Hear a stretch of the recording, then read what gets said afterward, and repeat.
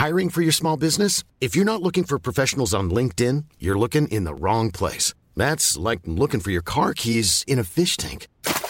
LinkedIn helps you hire professionals you can't find anywhere else, even those who aren't actively searching for a new job but might be open to the perfect role. In a given month, over 70% of LinkedIn users don't even visit other leading job sites. So start looking in the right place. With LinkedIn, you can hire professionals like a professional. Post your free job on linkedin.com/people today. Everyone knows therapy is great for solving problems, but getting therapy has its own problems too, like finding the right therapist, fitting into their schedule, and of course, the cost. Well, BetterHelp can solve those problems. It's totally online and built around your schedule. It's surprisingly affordable too. Connect with a credentialed therapist by phone, video, or online chat, all from the comfort of your home. Visit BetterHelp.com to learn more and save 10% on your first month. That's BetterHelp, H-E-L-P.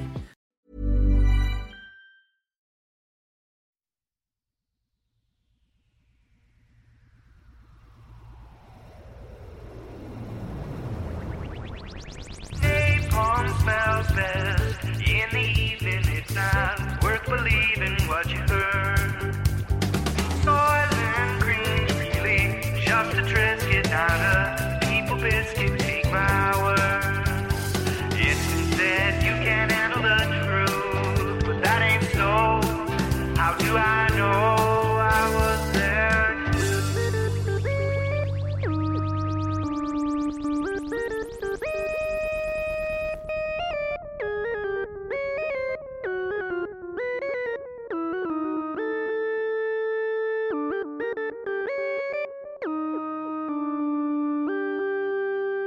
When my guest today, Rick Overton, walked into his audition for Beverly Hills Cop, the director, Martin Brest, just started asking him about a prophylactic. Why do I mention this? Because it's mentioned in the interview here today, and even after having conducted this interview and edited it, I still don't even know what the deal with that was. But in a wonderful way, that's the size and shape of the interview you're about to hear. This is I Was There Too. I'm Matt Gorley. It's the show where I talk to people present in the great scenes of cinema history. Today, it's Beverly Hills Cop and Willow. Rick played the manager in the warehouse where Eddie Murphy busts in and demands to see the customs forms for the bearer bonds that came. The point is, you remember the scene when we talk about it. And he played the tiny little brownie named Frangine alongside Kevin Pollak in Ron Howard's Willow. Plus, we discuss a long-forgotten interactive movie from the 80s that I had a couple of questions about. And Rick was happy to answer them and take us on a wonderful journey. It was a... Sorry, Margot, I'm trying to record something right now. Oh, jeez. Margot, I'm trying to work here. Well, I apologize to you listeners for being interrupted by absolute cuteness. Thank you, Rick, for joining me. Thank you, listeners, for listening to me. Thank you, Margot, for being a fluff nuisance. Why don't we get started? The films, Beverly Hills Cop and Willow. The years, 1984 and 88. The roles, bonded warehouse night supervisor and Frangine the Brownie. The actor, Rick Overton. Well, Rick Overton, in Beverly Hills Cop, you play a don't rock the boat warehouse middle manager, and in Willow, you play... How would I describe this? A 6-inch tall wildling. Napoleon, French little Napoleon thinks he's king of everything guy, yeah. Called a brownie. A brownie, uh-huh. Which of those two characters was the easiest for you to access as Rick Overton? Yeah, well, both for different reasons. I'd say the one with, and they both involved improv. Oh, really? Yeah, because we were winging lines back and forth on the set, and they knew that I had done improv with Eddie and stuff in the past. He's the one who recommended me for the part. Like, the good guys put their pals and stuff, you know? It's a righteous thing to do and prove that we can act.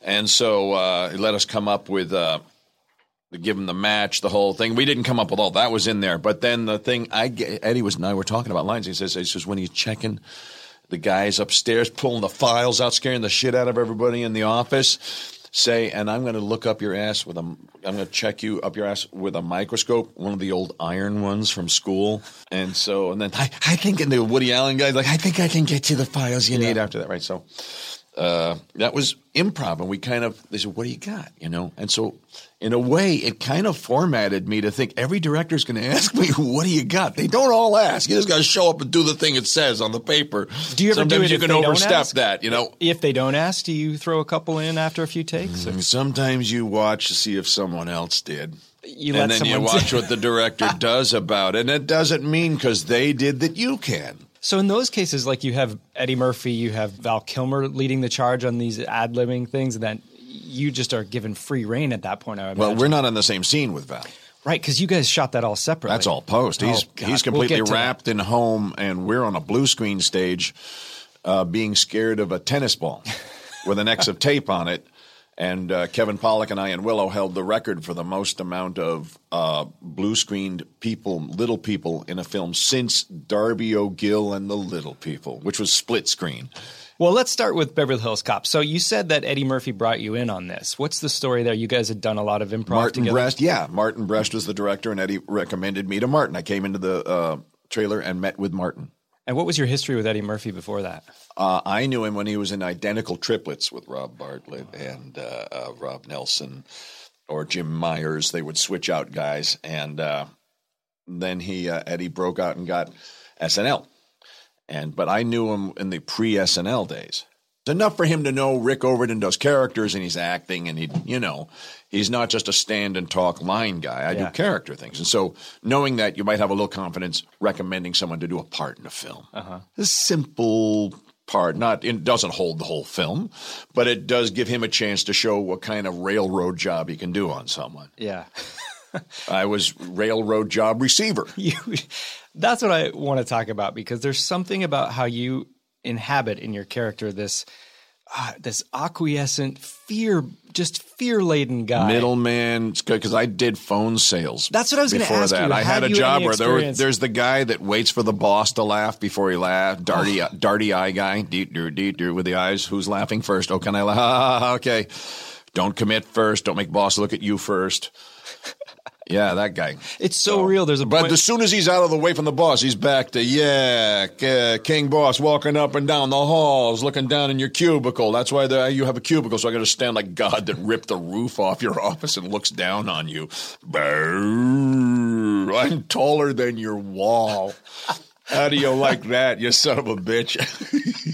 When you come out the first moment and you basically say, what's going on here? There is a feeling of like, who's interrupting me from watching or reading my sci-fi novel and not working right now? And then you see that there's a badge and you immediately change.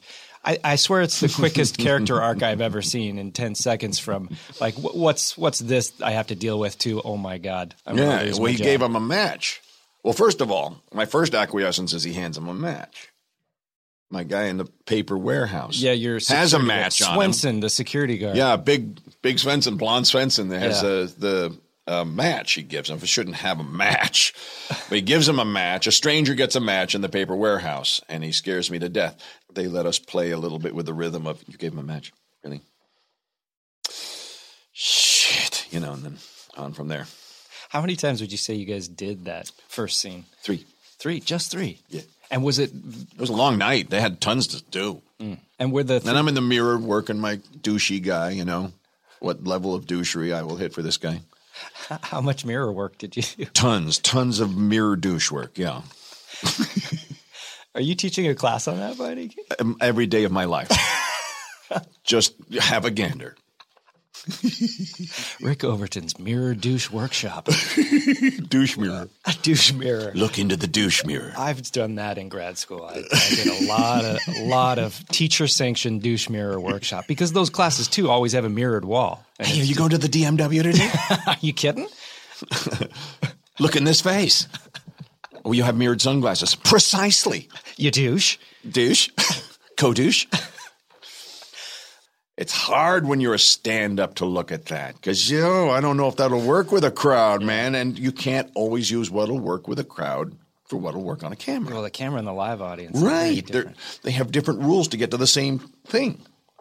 I've heard that time and time again in one exception, and that was George C. Scott in Dr. Strangelove when Kubrick tried to get him to go more and more cartoony, and he just wouldn't do it. And he goes, just give it to me one time, and then ended up apparently using every single one of those crazy takes because he's doing I can have a look at the big board! Yeah. When those babies, they come flying in so low. And it is amazing, and I'm wondering how much of that is just that caliber of actor, that caliber of director, and the trust. It's like the opposite of what you're saying, but in that case, it really works. Sometimes it's the cross irony of it's someone known for their nuance. Yeah, it has to be, yeah. Leslie Nielsen. Right.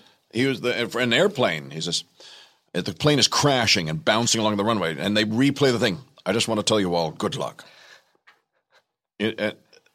No one should be acting like that under those circumstances, you know? And he hasn't changed from when he was doing serious drama. It's the same delivery in a different context. Yeah, and then eventually he had to, because you can't do that every time over and over either. You have to at some point top your other thing, and it will lead you to bigger things. Like you ever seen later seasons of 60s shows that started out serious and then turned into absolute flat-out cartoons by the end? Because they were – that was the same time someone thought doing a Casino Royale with Peter Sellers – James Bonds and David Niven James Bonds and just go apeshit acid trip crazy with it. Oh, don't get me started on that. That's why I brought it up, because you're a Bond guy. Well, you have the Darby O'Gill connection with the blue screen. O'Gill. Yes, and Connery. Right. Yes, Sean Comedy. Yeah. You've got a Connery-esque beard right now. Well, I'm roughly his size. Yeah. And I've walked past him a couple of times. You could be a double. I mean, I'm looking at you now. Well, if I crank my eyebrow up like this, and I don't do films anymore, not after League of Extraordinary Gentlemen. I've never seen anybody do the actual face, those like lips that he has. It's one side cranks up like this, and he has a nasal sound, and it's not the way he used to sound. He used to work very hard to sound British. That's when he was being James Bond. This transcends the usual impression of Connery that you get from people. Oh, thanks, yeah. It really does. I'm the commander of a Russian submarine, as you can tell from my accent. Can I give you one addition? His lower lip always seems to be just waxed with saliva. Yeah. Yes. Yeah. I do. It's a visual. All right, so you meet with Martin Brest. Yeah. And how did that go? Did you improvise in the We talked about the word prophylactic. Why? I don't know why. You don't know why? No. Did you come in with one just out? No, he's just talking about it means protection and it's protective thing, you know. As it like metaphorically for your character? Protecting the facility, perhaps, yeah. If anything in this episode, I want to get to the bottom of why you had to talk about prophylactic. I can't say for sure. I was pretty intimidated by the whole situation, though excited, not negatively intimidated, but I was certainly having a good time and wanted it to go great. And it's a movie break, and I wanted it to happen. So I was just there for the experience of it, and he said, "What do you think of the word prophylactic?" And I said, "Well, I've done my best to use them, in the days of my life." I was wondering where this was headed and if it was a comedy bit or whatever. And they just said it means protection and, a safety zone and pre-thought, And I said, well, yeah. And that, would you say that came up right out of the gate or a little bit into the audition? So I said, first it's Eddie says you're really funny and all that. Great, and it wasn't an era where you could hand someone a cassette yet. Yeah. There was no way to prove I'm funny without him coming down. Mm-hmm. It's either Eddie says so or he has to see it. There's no tapes yet. You can't really, it's just not easy to just flip a cassette into someone's hand and prove it. Yeah. So you throw the word prophylactic at him. He threw it at me and I wore it. Figuratively. Throw across the room. It was like a ring toss. A big prophylactic. Yeah, it was range and accuracy. He got both. Maybe you're the only one that accepted that challenge, and that's what got you the role. It's happened before. So today's conception of Eddie Murphy is that he's really reclusive and shy and a little eccentric. But back then, he's 24 at this time. You know him. There's probably an ease and familiarity. What would you say is is it just the public perception of him off, or they just don't know him, or what's your experience with Eddie? I'm on a first name basis.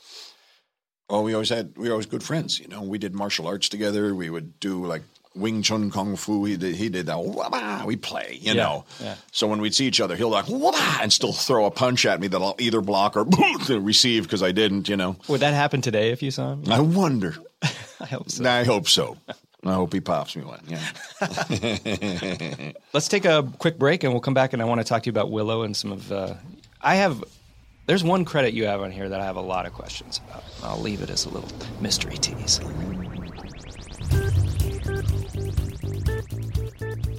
Okay, Willow, how did you get this role? And then Ron Howard already had used me in Gung Ho. Which I just watched coincidentally 2 How weeks ahead ago.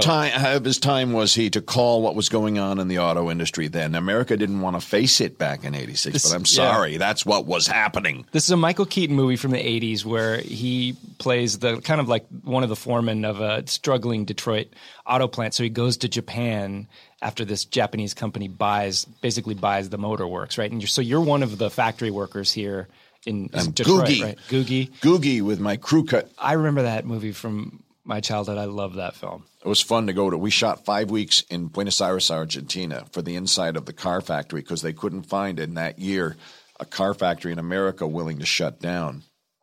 I guess they couldn't afford to. They couldn't afford to. They had to just keep making cars, and they couldn't leave a production crew making their cars.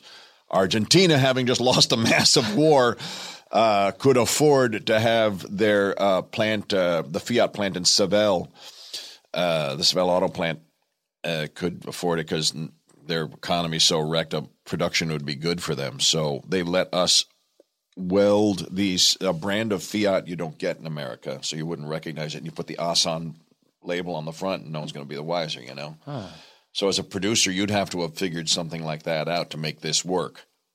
What was it like being down there for 5 weeks? It was wild. Everyone parties late. You buy a $10 bottle of perfect red wine and a steak the size of a manhole cover. You're out for $20.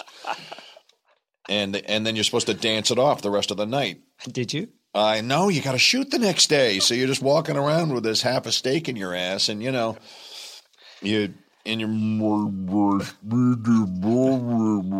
there's no blood in your brain. It's all in your gut, battling it out with last night's meal. You went right home to sleep. Oh, I got to go. You're not supposed to go. You're supposed to tango it off. So the thing I've always wondered about that film, there's such a cultural difference in the film between the American and the Japanese workers. Was it like that at all on set? Did you guys intermingle a lot, or was there also a separation? Saab Shimono, and we were hanging out all the time. Yeah.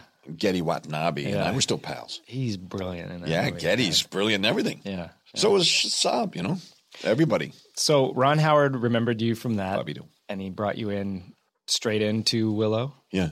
And the reason we speak French is because we were designed by the graphic artist Mobius.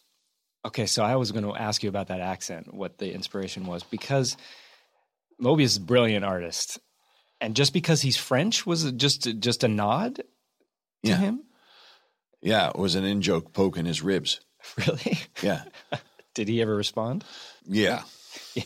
How so? Not so positively. Really? I mean, I think he played it cool, but he maybe didn't like it so much because it was kind of a dig because they said he was being a little difficult, which, I can understand. But it was, so we thought we'd have a little fun with him.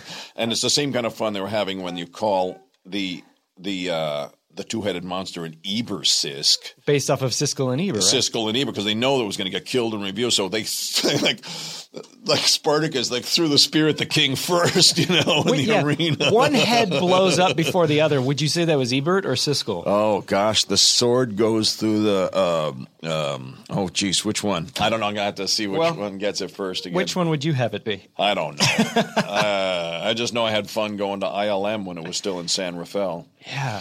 And they would take us on a tour, and you could see when everything was still like a model, they would build models for things. Yeah. That isn't all CGI yet. They were just inventing CGI. Because you said the morphing, this is the first film That's to like do one the of the morphing. earliest things where you're taking one real picture and blending it into another real picture. Right. And how it makes all the artificial ones to smear them together in between. That was tons of work. I was hanging out with Joe Johnston when he was working on perfecting fur. No, looks fake, too shiny, too weird, too flat. Again, over and over and over to get fur right. What was the process like? It must have been very intricate for you guys on blue screen to match the motion of the live action. Was that all just motion control computer camera, or how was that done? Partly. You watch a playback of the real scene that was shot live, and then they'll point with a little pointer thing. Here's where you're going to be walking through it. And so then they take you to the set, and they take a kind of, remember Winky Dink? Winky Dink will always have a lot of fun again. There's a sheet of plastic you put over your TV, and kids would draw on the TV. Winky Dink goes, point this over here. Remember that? Winky Dink. And they would draw over the TV set. They would put a Winky Dink over the monitor and draw where we're going to walk on a kind of football A to B to C cha-cha map, you know? Yeah. And so you see where you're going to go. And there's X's of tape on the floor. And because we're barefoot, you kind of feel for the X of tape because you can't look down or it looks like you're doing a Spencer Tracy, you know?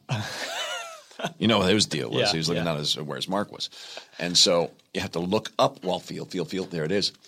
Scooch over, you know, until you, through rehearsals, you land on it. Because otherwise you just walked through a tree. Because it's not there in the real shit. How many takes would you have to do if something? There'd be big blocks of blue foam that kind of for the bigger things, you know, don't go here, that thing's in the way. Yeah.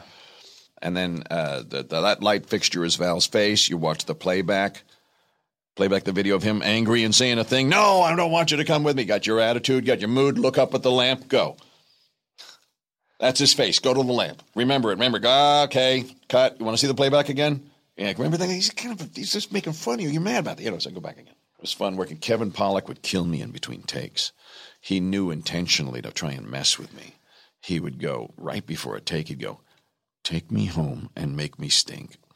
And I go, prick. We did a lot of outtakes. In fact, George and Ron let us do one of the first EPKs that were a spoof EPK. When you say EPK, what do you mean? Electronic Press Kit. It's a B-reel. Okay. The B-reel's behind the scenes, what's happening on the set. And so a real doc. We did a fake one where it was the blue screen and we're sitting on two folding chairs and saying, George has been really cheap on this production. And behind us, they bought a Barbie dream house and I assembled it and put it behind, and so it looks like he, instead of putting us in a hotel, he stuck us in a Barbie dream house. And people are dropping like Frito bags on, hey, we're working here, you know. Are you wearing your film wardrobe? Yeah, and so we did it in between takes so we could just go on the same, can we do it against this blue here? Remember, it's going to be the house behind you and a bag, you know, make a face every now and then and we'll fix that, you know. And so that's it's on the cassette, and I don't know if it's on the DVD, but I hope it is. Oh, it's got to be on YouTube somewhere. If I can find it, it'll be on this episode page. Look it up. Oh, that'd be swell. When you guys were shooting those, did they have like a video playback where they could know if they matched it that day? Mm-hmm. And that's everything has to be. And you know who perfected that, of course? No, I don't. Jerry Lewis invented video playback. Really? Yeah, of course. How would I know that? He wanted to see himself immediately. Oh, it's all ego-based? Well, I don't know, but it worked out really wonderfully for everybody else. I mean, it really helped a lot of things. So you don't have to wait a day to catch a mistake. Jerry Lewis's ego is responsible for a great innovation in the film industry. Sometimes negative things become positive things by accident or whatever, but that one's a pretty positive one. Yeah. Thank you, Jerry, for that innovation. Do you know which film it was on? The Day the Clown Cried? Maybe. It was, oh, man. I'm waiting for the musical. Speaking of your wardrobe, did you have any say in that? Yes, I did. Okay, actually, so Kevin and I had a lot of say in it. Take us through that. I mean, the rat head with the ears. Yeah. It was a hat. Kevin came up with that. He's bald under there, so they gave him a pate at the end. Little reveal, funny gag, great gag. And I, like I didn't know, you know. And I got to get a yuppie sweater, which at the time a yuppie look was you take the arms and you fold them on the sweater, put it on your shoulders. Like, give me a rat skin that I fold the arms up because I'm the boss and I got a yuppie thing. You're always a middle manager boss or something. That's right, douchey boss, right. Did you do any douche mirror work for this? It was the douche effects. It was the douche playback. Wait, Jerry Lewis is the original douche mirror workshop man. We're tracing this back. Oh my God, we're unlocking this industry. How is it doing comedy with somebody that's not there? I know you're there with Kevin Pollak, but you're working with Val Kilmer, who's just on playback. Right. Is there anything lost in that translation? You just have to buy into it, make believe. What's the process for you? Yeah, you have to remember and put it there. You can't if you can't put a thing there that isn't there as an actor, you're stuck. Mm-hmm. Otherwise, you have to be in a real life documentary setting at all times for the rest of your life, or there's no authenticity for you. But that's why it's called acting. You're acting like it's happening. You're not really the psycho killer wearing a mask and killing kids in the woods. You're some lucky guy that got dental and medical for a year, you know? So what, they don't know your name? Get your fucking dental. Shut up. Yeah, Jerry Lewis. Yeah. Yeah, you're tricking yourself while you know you're being tricked. Giving yourself permission to trick yourself. Was Dennis Muren on set with you guys there? Sometimes, yes. I'm so fascinated by that guy, the mad and scientist. Doug Trumbull? Yeah. Yes, I got to meet all my – are you an FX nerd? Yeah, a little bit. Well, what was Dennis Muren like? I'm fascinated by that guy. Nice. Yeah. Quiet. Soft-spoken. Yeah. He's a genius. He's working in his basement probably all the time. Yeah, there's no Doug Trumbull was liked when someone knew the work and would trade notes. He liked talking shop, you know, and he thought me and Kev were funny, and so they open up a little more and talk to you more when you got to laugh at them, you know. And so there was a great opportunity for me to talk shop about effects. It would be my life's dream to see Dennis Muren complete an effect shot and then just scream, "It's alive!" All right, let's talk about some of your other roles here because, like I said, there's one I specifically want to get to. But first of all, you were on Lost. Mm-hmm. And this is a question I ask anybody on this podcast that's been on Lost. What the fuck was happening on that show? And did they give you any insight on where it was headed or anything like that? It's not supposed to be a destination. It's a journey. It's not supposed to be a thing you go to the end of and find a thing. They keep giving you things that look like the end of something and just start something new. That's the whole point of it, is it never stops. This is the first version of that explanation I've heard. That's interesting. Usually I get, I didn't hear shit. They didn't know what they were talking about. It's supposed to show that it just keeps going because just like life, it just keeps going. It's a take on life that shows that it's a surreal, blindsiding mystery with clannish fears and bids for power and people just trying to survive in between. And that kind of looks like every single day on the news, you know. It doesn't mean it's the only perspective in life. Yeah. And certainly someone has to bring an optimism to it, but just not on that one. Mm-hmm. What was your experience like on The Rocketeer? Joe Johnston called and said, "Hey, you want to come down and be in the ballroom scene and see this cool fly around thing because we're going to do some of it live?" And I go, "Hell yeah, I do." And I get there, goes, "Hey, you want to be in the movie?" I go, "Yeah, I want to be in the movie." Puts me in a tux. "Hey, I'm going to give you the title of the movie to say." And I go, "It's The Rocketeer." You know, I'm the guy that says the title of the movie. There's two people who say it. I'm the other one. There's the guy in the newspaper. He's a Rocketeer. And then there's, "Why, it's The Rocketeer." On the ballroom floor. I mean, that's basically It's a Bird, It's a Plane, It's Superman. That's right. Yeah. That was my buddy being a buddy. Airplane 2, the sequel. Yeah. I was originally supposed to be in the scene with William Shatner. But then I think there was some confusion. From Shatner? Maybe. I don't know why, but it wound up, then they had to, no one told me why, but they put me in the other scene in the courtroom. Huh. But I was originally supposed to be on the moon base going whoosh, whoosh, with the door. I would have liked to have seen that. I would have liked to have done it because I read for that part. Yeah. They put me instead in the courtroom, swearing the jive guy in with the Bible. Swear to tell the truth, the whole truth, nothing but the truth, so help you God. Ain't no big thing. And I give them 5 with the Bible. Okay, this is the one I want to get to. There was this film called $1 Million Mystery. Yeah. And I remember this. Yeah. So it's about this bank robbery. That's the other movie I recommended Kevin for. Okay. But there's a bank robbery gone wrong, and there are $4 million, each buried separately in $1 million chunks. And they get to 3 of the $1 million chunks in the movie, but the 4th one never is found. And so there was this promotional tie-in That it was Dino De Laurentiis, right, that did this with Glad sandwich bags. Yeah. If you follow the clues in the movie, you can find the extra $1 million. And I remember this as a kid. Yeah. And apparently the movie didn't go over so well. Do so good.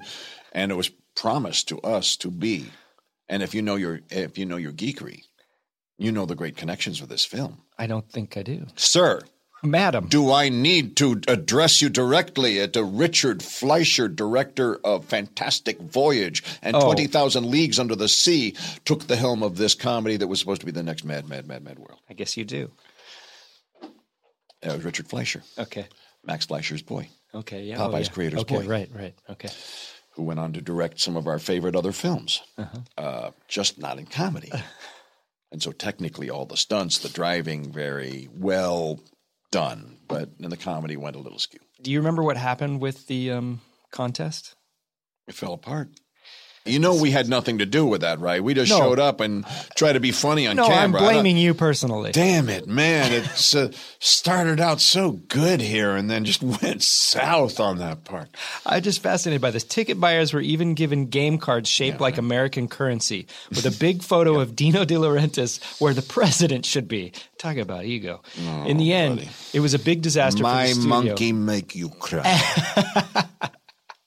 The film was one of the major flops of the 1980s, barely grossing $1 million at the box office, which the studio wound up working over to the contest winner. The winner of the contest ended up being 14-year-old Alizia Lene Jones of Bakersfield, California, who successfully guessed that the loot was hidden in the nose of the Statue of Liberty. Apparently, thousands of contestants had arrived at the same answer, and her entry was chosen in a random drawing. That's some cinema history there that... I honestly... It all fell apart. The point of it fell apart. The movie fell apart. Yeah, what was the process like? De Laurentiis fell apart. The company went down after that. Did you work with him hand in hand at all? He seems like quite a character. Not hand in hand. He just nodded to me once and walked off the set. I was cast and that was it. So, and my manager, Marilyn Black, helped me get the part. What was the atmosphere like on the set? At times fun, at times contentious. You could tell that it was problematic. Mm-hmm. Overshooting. We lost one of the great stuntmen of all time. Dar Robinson. Oh, God, yeah. Died. He died during that? Yeah, there was no medevac copter way out there in the Arizona desert. And he just went past the camera for a take on dirt bikes. The dirt bike people all going after their part of it. Wait, he died on this film? Yeah. I didn't realize that. Dar Robinson, which you folks might remember, Bird on a Wire. He's hanging on the railing of this hotel, 40 stories up. Sharky's Machine. No. Stick. Bird on a Wire. Oh, hold on. It's a Burt Reynolds movie, isn't it?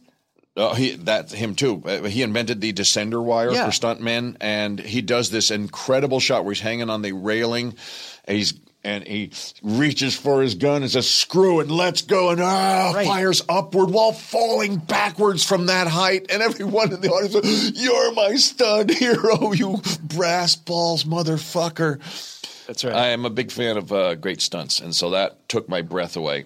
And it was Dar Robinson, and he died because he was dirt biking past the camera on $1 Million Mystery. He went off the bike, landed on a sagebrush stump, broke his liver open. And because he's in the van driving back these dirt roads because of no copter, he didn't get to help in time before he bled out. And there wasn't enough help in the van to stop it because of the severity of the injury. At 220 feet, the stunt from Atlanta's Hyatt Regency Hotel. Yeah. In the 1981 Burt Reynolds film Sharky's Machine still holds up as the highest freefall stunt ever performed from a building for a commercially released film. However, despite it being a record-setting fall, only the beginning of the stunt as he goes through the window is used in the film. A dummy was used for the outside wide shot. However, Robinson performed a similar falling stunt for his largest role as an actor in the 85 Burt Reynolds film Stick. But this time, I'm sorry. All right, dude. But the end of the you win. I don't. Burt, I thought it was Burt on Web. Tall building from firing the pistol at the same time. Yes. He was amazing. There's a great... Oh, darn. Is it a documentary called The Ultimate Stuntman or something about Dar Robinson? It's really worth seeing. Yeah. I love stunt work, too. I wanted to be a stuntman when I was a kid. Good. Yeah. That's cool. Good, is it? I've done some stunts in films. Really? Yeah. Have you been squibbed? Yes. Did you ever see Blind Fury? With the Rutger Hauer? Yeah. When I was a kid, yeah. I'm one of the two hitmen. Me and Nick Cassavetes are the two cowboy hitmen. And then there's Tex Cobb comes in because we're screwing Randall up so Tex bad. Cobb. We're so bad at it, they have to send Tex. And then the samurai guy that he cuts in half at the end. But because it's based on the Zatoichi, Blind Samurai, so we go and stage, Nick and I, Cassavetes, got to help come up with our own death a little bit, where we accidentally shoot each other, and then he shoots me in the head in the hallway, and you feel it when a squib goes off. Where's your squib on your head? Right in the middle of my cowboy hat, forehead of my cowboy hat, and there's a little metal plate. Wire goes over your head, down your shirt, out your pants leg. This is like porn to me. Yeah, and your fear is I won't take the bullet hit correctly, and they got to make a new fucking hat for me and do it again while everyone's looking at me. You can't afford that. You got to do it right. But you're supposed to, because in the Japanese films, they, and his enemies freeze, and they all fall at once. Yeah. That's part of the stylized style. So we had to have a little bit of a pause where I shoot him, he shoots me, in the head, flop, flop. We fall dead on each other. So the first hit, it felt like someone bounced a hard ball off of my forehead. Like that. And I went, huh? And I die. Cut. New hat. They had to make a new hat. They went to the spare hat and shot me in the head, and then I flopped. I expected the punch in my forehead then, but it punches you. Really? It had to blow out a scored hat. Was it really loud, or you get little earplugs? Bam! Pa! Yeah. And I've had one done on the show called Julie Brown's The Edge. Where I got you got machine gun? Yeah, what was that and then like? I got the cable that pulls you into the cardboard you got the boxes. Whole deal, man. That's how I want to go back. Out. That's how I want to go. It was loads of fun. And Rutger Hauer really headbutts me when he comes out of the van on the overpass there. His giant bovine Rutger Hauer skull went bonk, stars and planets into my head. I go back. What's more painful, a Rutger Hauer head bump or a squib on your head? Rutger Hauer head bump is more. There you have it. And I Was There Too exclusive. Well, Rick, what are you up to now? Tell us what you're working on. I'm working on a Showtime series called I'm Dying Up Here. And I'm recurring on that. And it's the comedy scene in 1973. And it's a brilliantly written show. It's going to be a lot of fun. I can't say a lot about it yet, but really, really look for it. It's so good. Well, we should mention, too, that the reason you're here is Jason Clam, who has a great podcast called Comedy on Vinyl, who's sitting in today to listen. And I'm assuming, Rick, you've been on his show. Did you guys talk about Jonathan Winters? Oh, boy, did we ever. Yeah. You bet. Well, that's worth checking it out. I've been on that show, too. We talked about a Monty Python album that I was basically raised on, self-raised. Jason, thank you for bringing Rick in today. You can say something if you want. Yes, thank you. You're welcome. Thank you, Jason. Appreciate it. Let's get to our douche mirror exercises. All right. Are you ready? I'm ready. And douche, and douche, and douche, and breathe, and shake it. Just like Jason Clam, you too can sit in on an interview if only you connect me to a guest that comes on the show. You can still connect me even if you don't come in. Maybe you live in another city. I wouldn't expect you to travel. But I do appreciate it when you guys set me up with these guests because it seems to be happening more and more. The way to do it is to email me at iwasthere2pod@gmail.com. That's about the only way. I get some people trying Twitter and sometimes name-checking the people in there, and then I feel bad if I don't have a way to use them, or maybe I haven't even seen the movie, so no need to put them in. You can also find me at Matt Gorley on Instagram, Twitter, and Letterboxd, where I post lists about upcoming interviews. You can see the films that I'm watching for this show and clues to what the theme tag stings are at the beginning of each episode of this podcast. You can also follow this show on Twitter at iwasthere2. Okay, we're nearing in on 50 episodes of this podcast, and on the ramp up to and the arrival of the 50th episode, we're working on some things. And they're not set in stone yet, but I'm kind of trying to put a little public record down here so it'll force me to do them. But more on that later. Have a good 2 weeks, everybody. I do love you.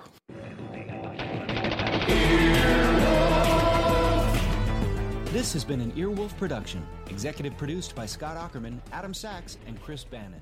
For more information and content, visit earwolf.com.